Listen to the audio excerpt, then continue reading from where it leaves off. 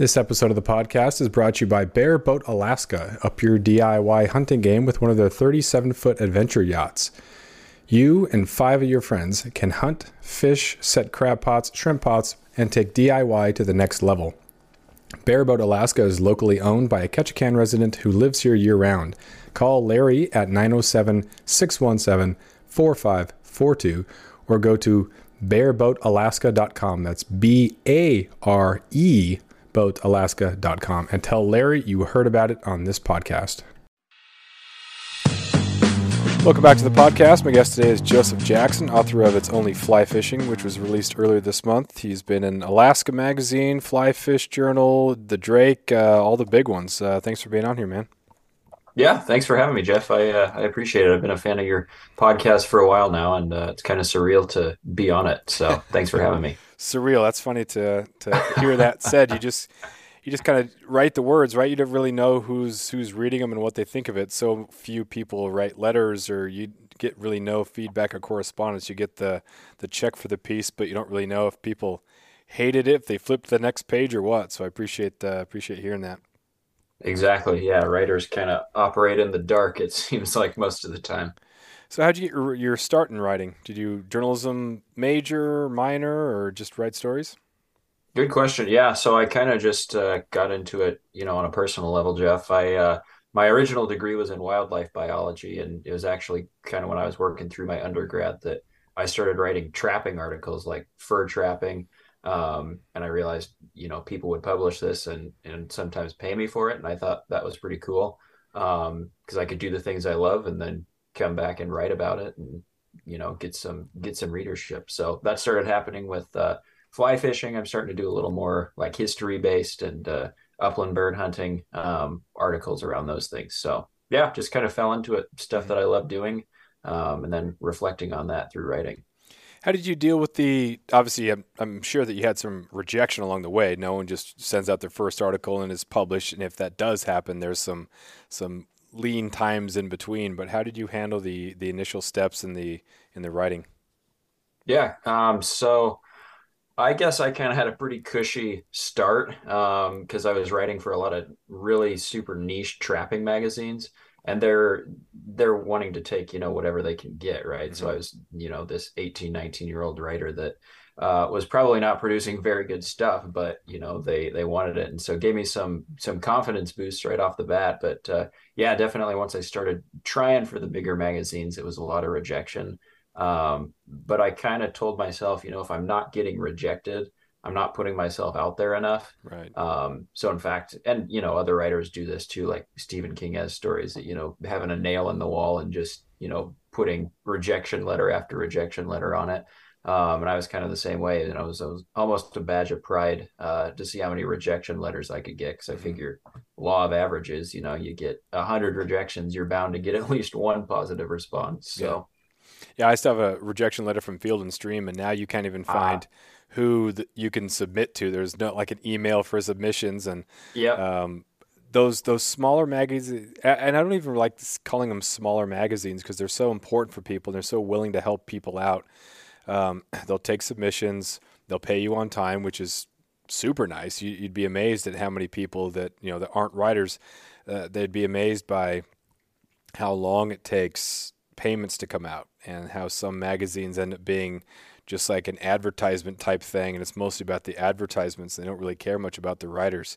That's not like a woe is us or poor us or anything like that, but it is interesting to see the different models and how certain magazines value writers, and then it makes sense that really good writers gravitate to those sort of magazines. It's a lot of fun too when you really want to put forth your best effort on that because it's a big deal, and you want to keep that connection. exactly. Yeah. Well, it's nice. You rarely receive like positive reader letters. You rarely know, whether or not you're making an impact. But yeah, at least the magazines that I've kind of fallen into writing for, they do a good job of making you feel valued. So When you're writing a story, do you sit down afterwards and just kind of try to type it out? Do you wait for inspiration, or how do you that post fishing trip marinade or hunting trip marinade? How does that go?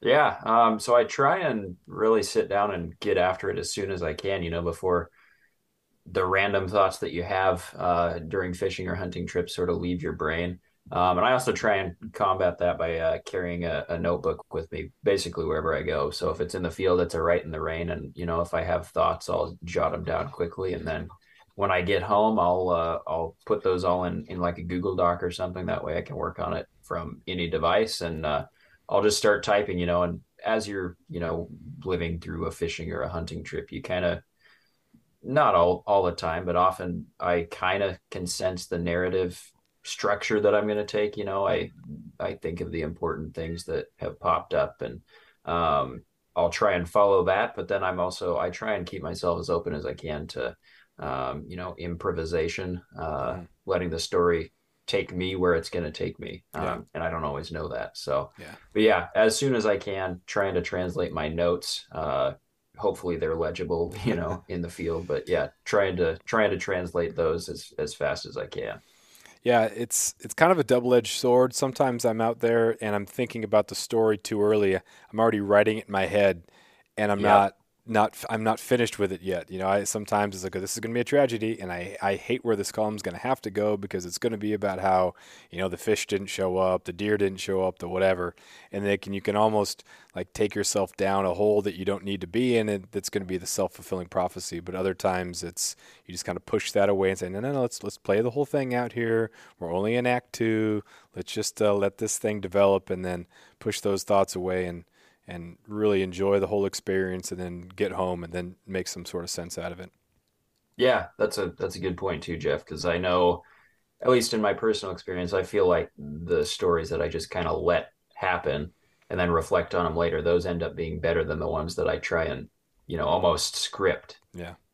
Yeah. Early on in the writing and hunting too, it's you have to decide what hunting or fishing is going to be to you, like how you're going to define it. Is it going to be just they talk about the different stages of it and different phases. And then also when you start to create content from it, you also have to decide what you want that to be as well. So it's like this personal philosophy. Fly fishing is going to be an escape, and then I will also write about it. It's going to be a fun thing that I do. Or is fly fishing going to be a money making means? And is it going to be my path or my way of notoriety? In which case, it's less about fishing and more about kind of feeding the ego. How do you define what fishing is to you, and then also your writing in this space? Do you hope to one day be a legend in the writing, or how do you deal with expectation in your definition? Mm, that's a thinker there. In Yeah, I terms kind of of dropped that one in. That's a heater. That was a no, Friday that is a heater. afternoon Yeah. heater. No, that's great. I appreciate it. So in terms of like what fly fishing means to me, I wrote this whole book, it's only fishing about that, and I still have no idea Mm, what fly fishing is to me. I know elements of what fly fishing is to me. It's and I mention it in the introduction to my book. It's like a return to childhood almost because I don't know. I try and shed as much of my ego as I can when I go fishing. I just find that very freeing. I'm getting better at letting the fishing journey take me where it's going to take me because in fishing you can't plan for anything, right? hmm It's up to the fish, it's up to Mother Nature, call it what you will, but it's basically not up to me. And I guess that's a pretty salient part of what fly fishing is to me is just surrendering to that. In terms of the writing, I would say I'd like to be known more as a writer than a fly fisherman. I don't consider myself a particularly good fly fisherman. I think I'm reflective. That might be my saving grace is, I'm very detailed in journaling, whether it's writing an essay or not. I'm writing what weather conditions were like, how the fish were behaving, like good spots, bad spots, that sort of thing. So I think just by sheer observation, I end up doing okay. But yeah, I would hope that my synthesis of my fishing trips is good enough to where I could someday be on the level of like the John Gierachs and the Ted Leesons and the vaunted fly fishing writers. I know that's a lot to hope for, but that's kind of the goal, right? Yeah, yeah. I think pretending to be overly humble isn't necessarily reasonable, because you have to have enough confidence in the space to know that you're worth, like, this is good enough to be submitted, this is good enough to be published, and this is good enough to get pay for it. It's work. It takes time, it takes effort, and so you should be paid for it. And if you just kind of hope, well, maybe just one reader, and if one reader is there, like, yeah, that's a nice thing to say.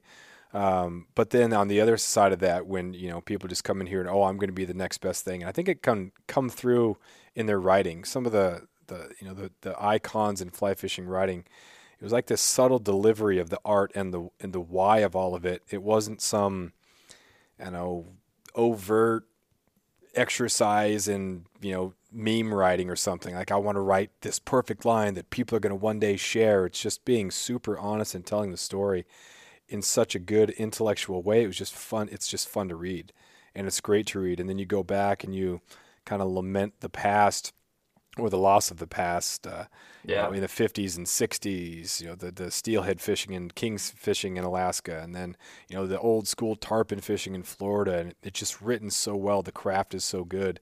And then now it's, being true to yourself, telling your own story, not trying to be someone else, be your version, but, be influenced by those other people. And I think it's super important to do that. Yeah, that's exactly right. And that's something I had to, going sort of back to my writing beginnings, like as I started getting more into fly fishing writing, and first of all, realizing that was a thing, because I definitely didn't read fly fishing literature growing up. Mm-hmm. And so when I discovered that, like in college, it was, everything I wrote was like in the vein of Ted Leeson, John Gierach, Thomas McGuane. And then over time, as you get more practiced, I kind of try to take on my own voice, because you're exactly right. Like those writers are well known and cherished because they just have a way of almost being invisible in their writing, but telling the story so well that it just comes off as totally honest. And then, for someone to imitate that poorly, it just comes off as pretentious, and, Mm-hmm. nobody likes it. So trying to get past that point, I guess, and into my own style has been one of the hurdles that I've grappled with. Yeah. Gierach's one of my favorites. You can reread his book over and over again, or whatever book it is, you can reread it over and over again, and you might have lines that are underlined in there, and you know exactly what's going to happen. Yeah. But just from the element of craft, if you're a writer and you're stuck, and you just, how effortless it is for him to write that, which is encouraging, because you don't have to overcomplicate it. Just tell the story. Just tell the story. But then also he'll word something so eloquently you think, dang, it would take me a page to try to just maybe get something, but it's just so perfect there in one sentence. So it's good to be reminded to tell your own story and let that tell the story. And then also just the amount of time he spent to get to that spot. And man, his books are great, and I love rereading them. And it's tough to think about the one day it's going to be the last book, and I try to cherish that now before he stops writing, because after years of fine print contracts and getting ripped off by big wireless providers, if we've learned anything, it's that there's always a catch. So when I first heard that Mint Mobile offers premium wireless starting at just $15 a month, I thought, what's the catch? But after talking to them and using their service, it all made sense. There isn't one. Mint Mobile's secret sauce is that they're the first company to sell wireless service online only. They cut out the cost of retail stores and pass those sweet savings directly to you. For anyone who hates their phone bill, Mint Mobile offers premium wireless for just $15 a month. I was hesitant about having to get a new phone and a new phone number, but with Mint, you can use your own phone with any Mint Mobile plan and keep your same phone and your same phone number along with all of your existing contacts. Mint Mobile gives you the best rate whether you're buying for one or for a family, and at Mint, families start at 2 lines. All plans come with unlimited talk and text plus high-speed data delivered on the nation's largest 5G network. Switch to Mint Mobile and get premium wireless service starting at just $15 a month. To get your new wireless plan for just $15 a month and to get the plan shipped to your door for free, go to mintmobile.com/waypoint. That is mintmobile.com/waypoint. Cut your wireless bill to $15 a month at mintmobile.com/waypoint. Man, I could take one every other year forever. Yeah, me too. I know the bookshelf to my right here is full of. I pride myself on having every one of John Gierach's books, and I'm definitely looking forward to the one that's coming out in March, I think it is. Yeah. Yeah. Um, do you ever feel that you get redundant? I get this sometimes. I write a column, and it seems sometimes that the same themes come up over and over again. I think, man, are people tired of hearing the same sort of thing because it is different, but it is the same? Um, a guy like Gierach, it's fly fishing. It's the same places. You can guess where he's going to be, but still, it's just different enough. Do you ever kind of get into a rut and think, this is redundant, or worry about it being tired? Yeah, I definitely think so. I have my preferences in terms of like themes, I and even places that I fish too, I tend to gravitate toward interior Alaska in my fishing, and then therefore, settings and fish and techniques, those can all end up being the same.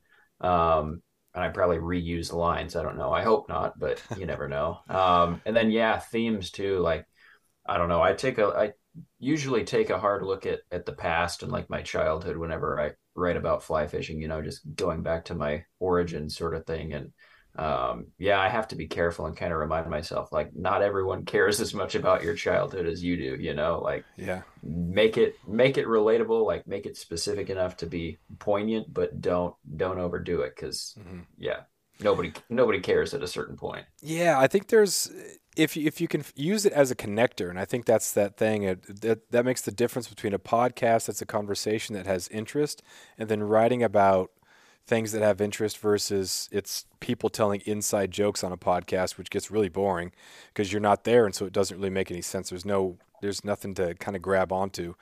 Same Yeah. thing with reading. If it's just this. If it's all about you and it's all about your past, your inside jokes, and there's no connecting element, then it ends up being kind of boring. So, um, and then also again, not applying too much weight to something that happened in the past. Right. If it is instructive, if it was a key moment, then talking about that, and I think that resonates a lot with people because people are interested in other people's journeys and how people got to different places, and I think that'll always be compelling. But yeah, it's tough to know when is too much and what is relevant and what is not. Yeah, that's funny you mentioned that because my book in my introduction I mentioned like my goal with this was to write an essay for every fishing trip I took in 2020. Um, Most of them have been cut out because they were complete slop, and that's the total truth. Like I think there are 16 or 18 chapters in the book, and I bet you I wrote, I don't know, 30 or so. I wrote start to finish. I thought they were good. I edited them with the intent of putting them in the book, and then I just realized I'm either being redundant, like this is just no good. I don't know what I was thinking here, or readers are just going to get bored, like you said. So, Yeah. yeah, sometimes you have to come down with that butcher knife and chop what you like. That's the most important part. I tell my journalism students, like, write 1,000 words and then cut down to 600 or 500. Editing is where it all happens. If Yeah, you can't just write start to finish. Sometimes you'll have a great lead, like, oh, this is definitely how I'm going to start. But sometimes you fall in love with something that ends up not matching or end up not being good, and you just gotta open up another document and save the cut stuff in there to hold on to it and probably never use it. But yeah, the editing part is so vital.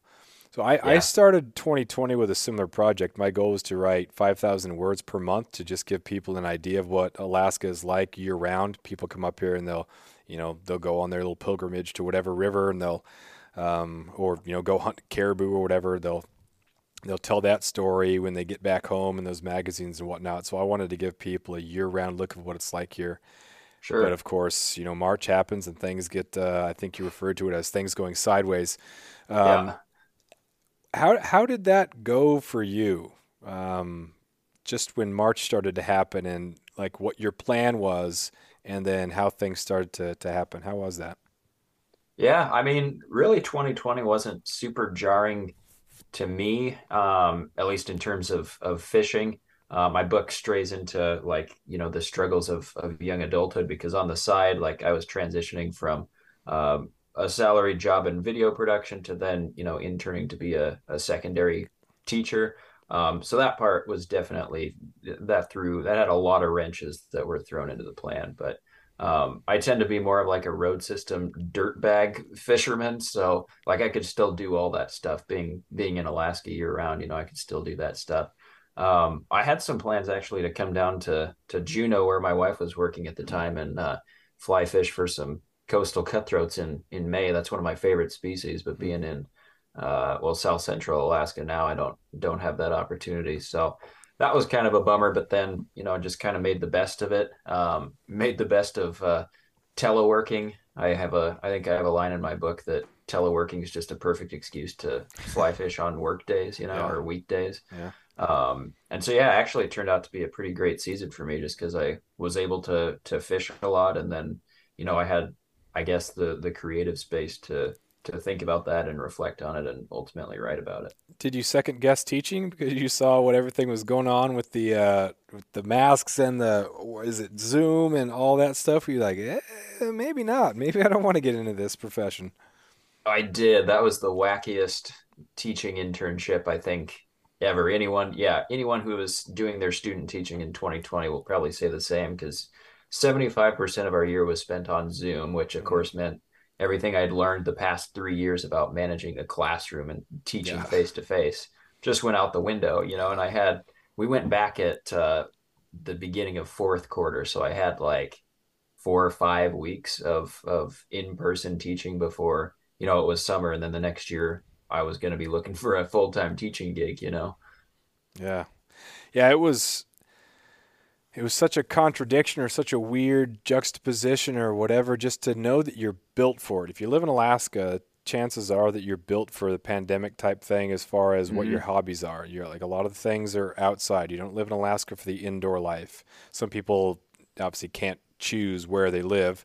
But by and large, a lot of people, the things that you do to just live your everyday life are things that ended up being really good and helpful and healthy for COVID. So your life outside of your job, okay, I'm good. I like this. This is perfect. I'm glad I'm here. I have these habits. I don't have to convince myself to start this new habit of hiking, fishing, or whatever. Um, but yeah, the school part was, man, it was bizarre. But living here was nice because kids also had those same sort of habits and hobbies. And on the days that we were at 50% capacity and we didn't have school on Friday, kids would go out hunting. And I just thought, man, that's awesome. They wouldn't show up to office That hours, is. but I'm thinking that's what a great healthy way that they can get through this here. And had they lived down south, you're stuck in an urban setting. You're locked inside and you're crinking your neck looking at computer screen or video games, or you're on your phone, and what else are you supposed to do? So it was so nice to Yeah. be able to have or know that the kids can take care of themselves that way. And then when we got back together, it felt like these smaller communities are able to kind of get through things together. And I think that actually I know that last year's senior class we kind of went through COVID together, and I've never felt closer to a class. It just felt like we all got through stuff together. None of us wanted to wear masks. It was weird. It was just crazy, but we did what we needed to do. We got through it, and it made me really happy that I had the job that I did, because there were some other jobs that were exposed as super bad, and some people probably would never want to be a teacher, but it actually reinforced that I do like this job. Yeah, yeah, there's like some camaraderie in the misery, right? Yeah, Yeah. yeah, Yeah, no, I'm glad you mentioned that because I mean, being in Anchorage, more of an urban setting, I mean, as Alaska goes, right? Some students were definitely shut-ins, but I think for the most part, you hit the nail on the head. Like they're able to get out, they're able to hike, they're able to, get out and kind of care for themselves, through the outdoors. And yeah, I think that helped Alaskans a lot. hmm When you were doing editing, did you go back? I haven't read all the book, but when you went back to edit, you had more time to maybe look at some of the stuff you wrote regarding the virus. Were you tempted to edit? I know when I was looking at, because I went month by month, and so I looked at what I wrote in April. When I'm editing in December, I'm thinking, oh man, I could totally change this. I'm a little bit off, or I don't like what I wrote, but I try to do each month individually. And so when I was done with the month, I edited the month, and that was it, so that I wasn't editing with the benefit of hindsight. And oh boy, but it was tempting though. Did you want to cut more stuff? Did you want to change stuff? You're like, gosh, I'm just so tired of reading this stuff. How did you deal with that? Well, to be honest, I didn't include a whole lot about the virus. I mean, I mentioned it early on. I was kind of like, this is the background on the year in which all this fishing is taking place, but I don't know. I kind of put it in the reader's hands. Maybe that's lazy as a writer, but I was like, you all have your own versions of Hmm. what, sideways meant in terms of the pandemic. Yeah. Like what follows is what it meant for me. It meant a lot of fishing, like a lot of things up in the air just because I don't know job wise how this year is going to look, if I'm going to land a teaching job, like how that's going to work out. um so yeah, I never felt compelled to like go back and adjust what I said, just because I don't know, I guess I said what I wanted to say at the Nice. time and figured it was best to just leave it at that, just shut up at that point. Yeah. Yeah, that's good. I think by the time 2021 or halfway through the year started to roll around, people were so tired of it anyway. I thought, man, that I only mentioned it in the last little bit of each chapter because I thought, hey, I'm going to write about what this is for no other reason than keeping a time capsule of it. Yeah. But man, it ended up Yeah. being just oh yeah, it just great. I mean, so much, man, so much, so much. Yeah, well, and it's funny you mentioned that. I think I used like the phrases toilet paper shortage, social distancing.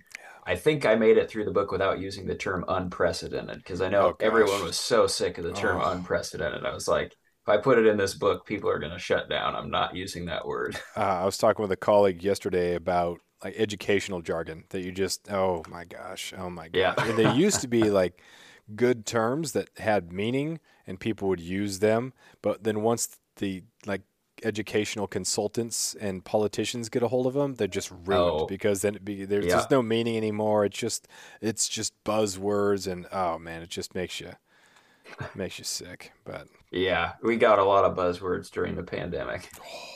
teaching is great. I love teaching.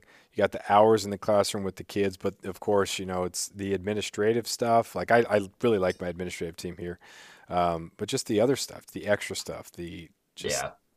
stuff, and man, that stuff kind of wears you down a little bit. But the time and when kids are starting to get it, kids are understanding, and it's nice to like have a career that you feel purpose and value, and so it's not just whatever job that I have that I don't really like that I just tolerate so that I can go fishing or hunting. It's nice to have a career where you feel purpose and you feel that you're not. I can't wait for the day that I make enough money writing, or once my YouTube explodes, then I won't have to be a teacher Yeah. anymore. Because then I think you kind of feel that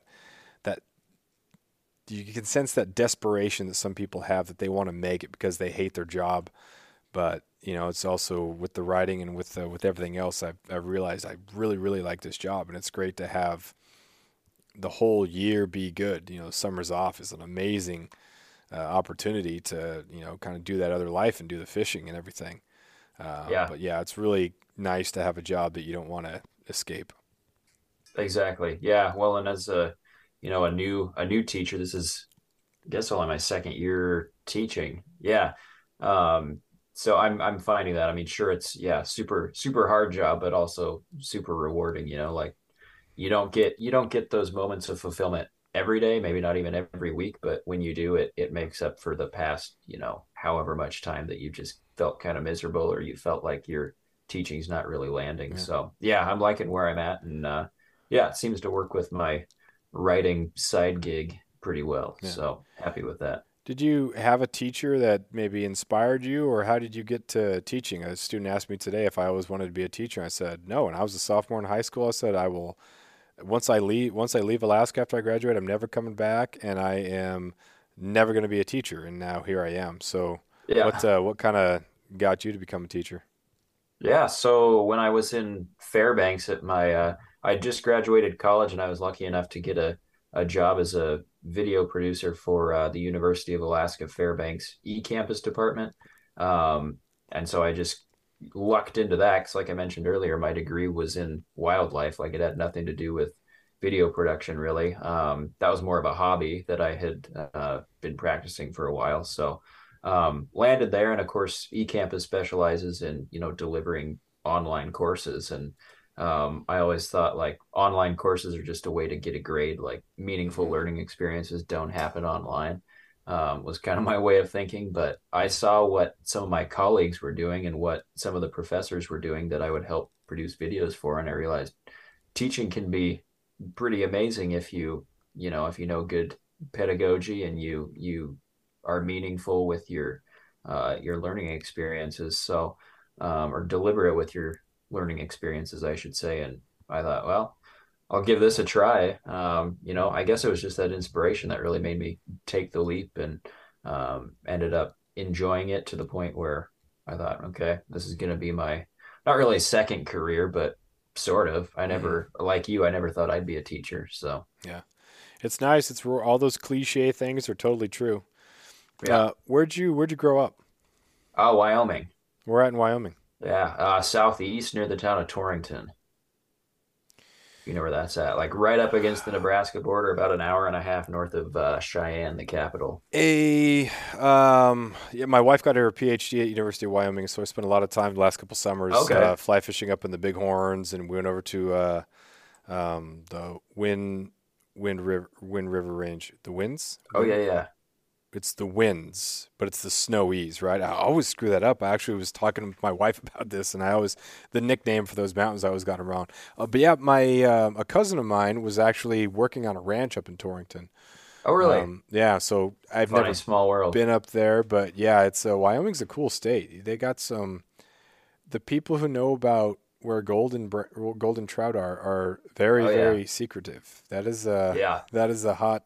There are some websites where you can go to and some information if you I called a biologist to ask about some lakes that have been stocked and he gave me some information, but still it was if you were in the ballpark, he would then maybe fill in some gaps, but it wasn't like a Yeah. hey, where can I catch them and how do I get there? It was, well, where do you want to go? What type of experience do you want to have? So you had to work for it. But um, do you miss anything about some of the fishing that you did down there or the lifestyle down there?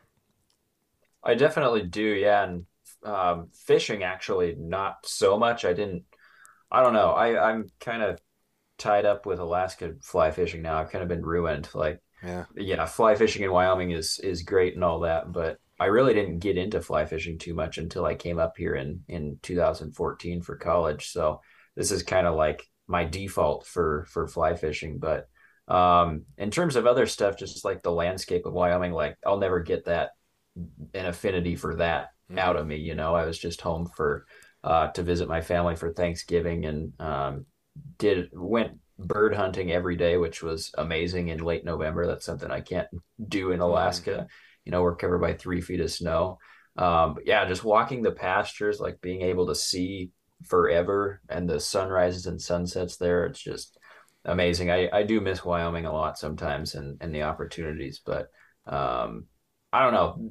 Alaska and Wyoming are very similar states, I feel like. I don't know if it's collective mindset or, just orientation toward the outdoors or just sort of self-sufficiency, but Hmm. it was a fairly seamless transition for me coming from Wyoming to Fairbanks, Alaska, and now Anchorage. I mean, the whole city thing is still a little off-putting to me. Like I'll never get rid of that. Like I'm a rural boy at heart. I grew Yeah. up in a town of 500 people, so Yeah. Yeah. It is different being on the road system. Here in Southeast, it's a small town that's not connected. Down there, you drive a yeah. couple hours, then you are somewhere. But man, I if I do miss something about we have mouse fishing up here, which is so much fun. Oh, amazing. But Yeah. just plopping down a hopper on one of those hot meadow streams that's such a great experience. And big old brown trout. I wouldn't, I don't not going to give up steelhead or anything like that for brown Right. trout, Yeah. but Yeah. it's like gosh, there's other fish out there that are pretty sweet. Do you have a list of some places that you want to go? I know you're super excited and you have way more water up there to fish than you could do in a couple lifetimes. But Yeah. are you eyeing Patagonia or Christmas Island or Belize or anything like that? Yeah, so I've been eyeing Slovenia and marble trout for a while, and actually my wife and I are headed there in late, right as soon as school gets out, basically. Nice. So we're headed there. I've actually this past summer I spent like practicing for that trip just because it's like 6X, 7X tippet, Mm. and I've never had to use 7X tippet in Alaska. Oh yeah. Like practicing with those tiny tippets, like practicing Euro nymphing, like doing stuff without an indicator, like been practicing for that. Love to go to Scandinavia. I think that'd be Mm. sweet. I just got into spay fishing this past year, and I think that'd be awesome to spay fish for Atlantic salmon. I mean, whether it's Canada or Scandinavia for that matter. I think that'd be sweet. Uh, I guess North America wise, yeah, like Tierra del Fuego. Mm. Again, like spay fishing for sea run browns. That would be amazing. I have a buddy who's done that a couple times, and just yeah, I can't I probably annoy him with all my questions. But and then yeah, I get it would be pretty fun just to do like a road trip in Montana, Wyoming, Yeah. during the height of summer and just do some cutthroat fishing, like get in the stream and just wander to your heart's content, you Yeah. know. Yeah. I did the Madison a couple years ago. You have to go. I Yeah, know yeah. everybody goes there, but you still got to go to there. And some of those iconic rivers just to see them, just to see it, just to do it. Frying Pan River, Yeah. of course, in Colorado. It gets written about. You do it, and it's pretty fun. But Yeah. Yeah, that's cool. Those big name rivers, I know it is you're like compelled to do it. It's kind of like the Kenai up here. If you come to Alaska, you gotta fish the Kenai. yeah, might as So well. Might as well. might as well, yeah. Yeah. So, what do you got for a closer here? Tell people where you can get the book. Anything else you got for advertisement pitches, things like that. Okay, yeah. So you can get my book, It's Only Fishing, at my website, josephdjacksonwriter.com. Otherwise, if you just search the name, It's Only Fishing, it'll pop up on Amazon, Barnes& Noble, Target, the typical online stores. I'm trying to get a good idea of like which bookstores in Alaska it's going to be at. I'm hoping it's going to be in Juneau, Anchorage, Fairbanks, but yeah, online for those of you that aren't in those places, online is probably going to be your best bet. And yeah, I guess keep an eye out. I've got another book in the works, kind of similar, just essays on fly fishing. I've started working in more bird hunting and small game hunting in general, I guess. So that should be hopefully coming out in, I don't know, a year or two. Cool. Hard to say about the publishing world, but Oh man, yeah, that's the plan. it's crazy. That's a whole nother thing. Do you have social media things like that where people can kind of follow the progress? Oh yeah, yeah. Social media. So Instagram, I'm save a worm, fish a fly, save a worm, and then underscore fish a fly. I post updates on there, and yeah, there's a link to my website. And yeah, Instagram is really the only one I do or spend time on. I don't know. I get overwhelmed by all of the options out there these days, so I try and keep it simple. Yeah, there's no need to go to TikTok. No, Zero, no, no zero need. TikTok. Yeah, And then you're not 16, so or 17, so right. stay No, stay away from Snapchat too. But yeah, yeah. cool, man. Well, it's great to meet you. Thanks for chatting. Really appreciate it. Good luck with the book, and yeah, man, we'll be in touch.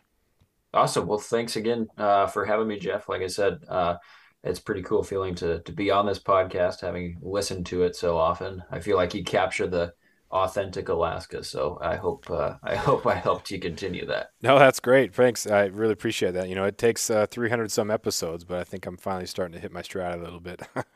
Sweet. Yeah. Well, it's excellent. Keep the content coming, and thanks again. Cool. Thanks.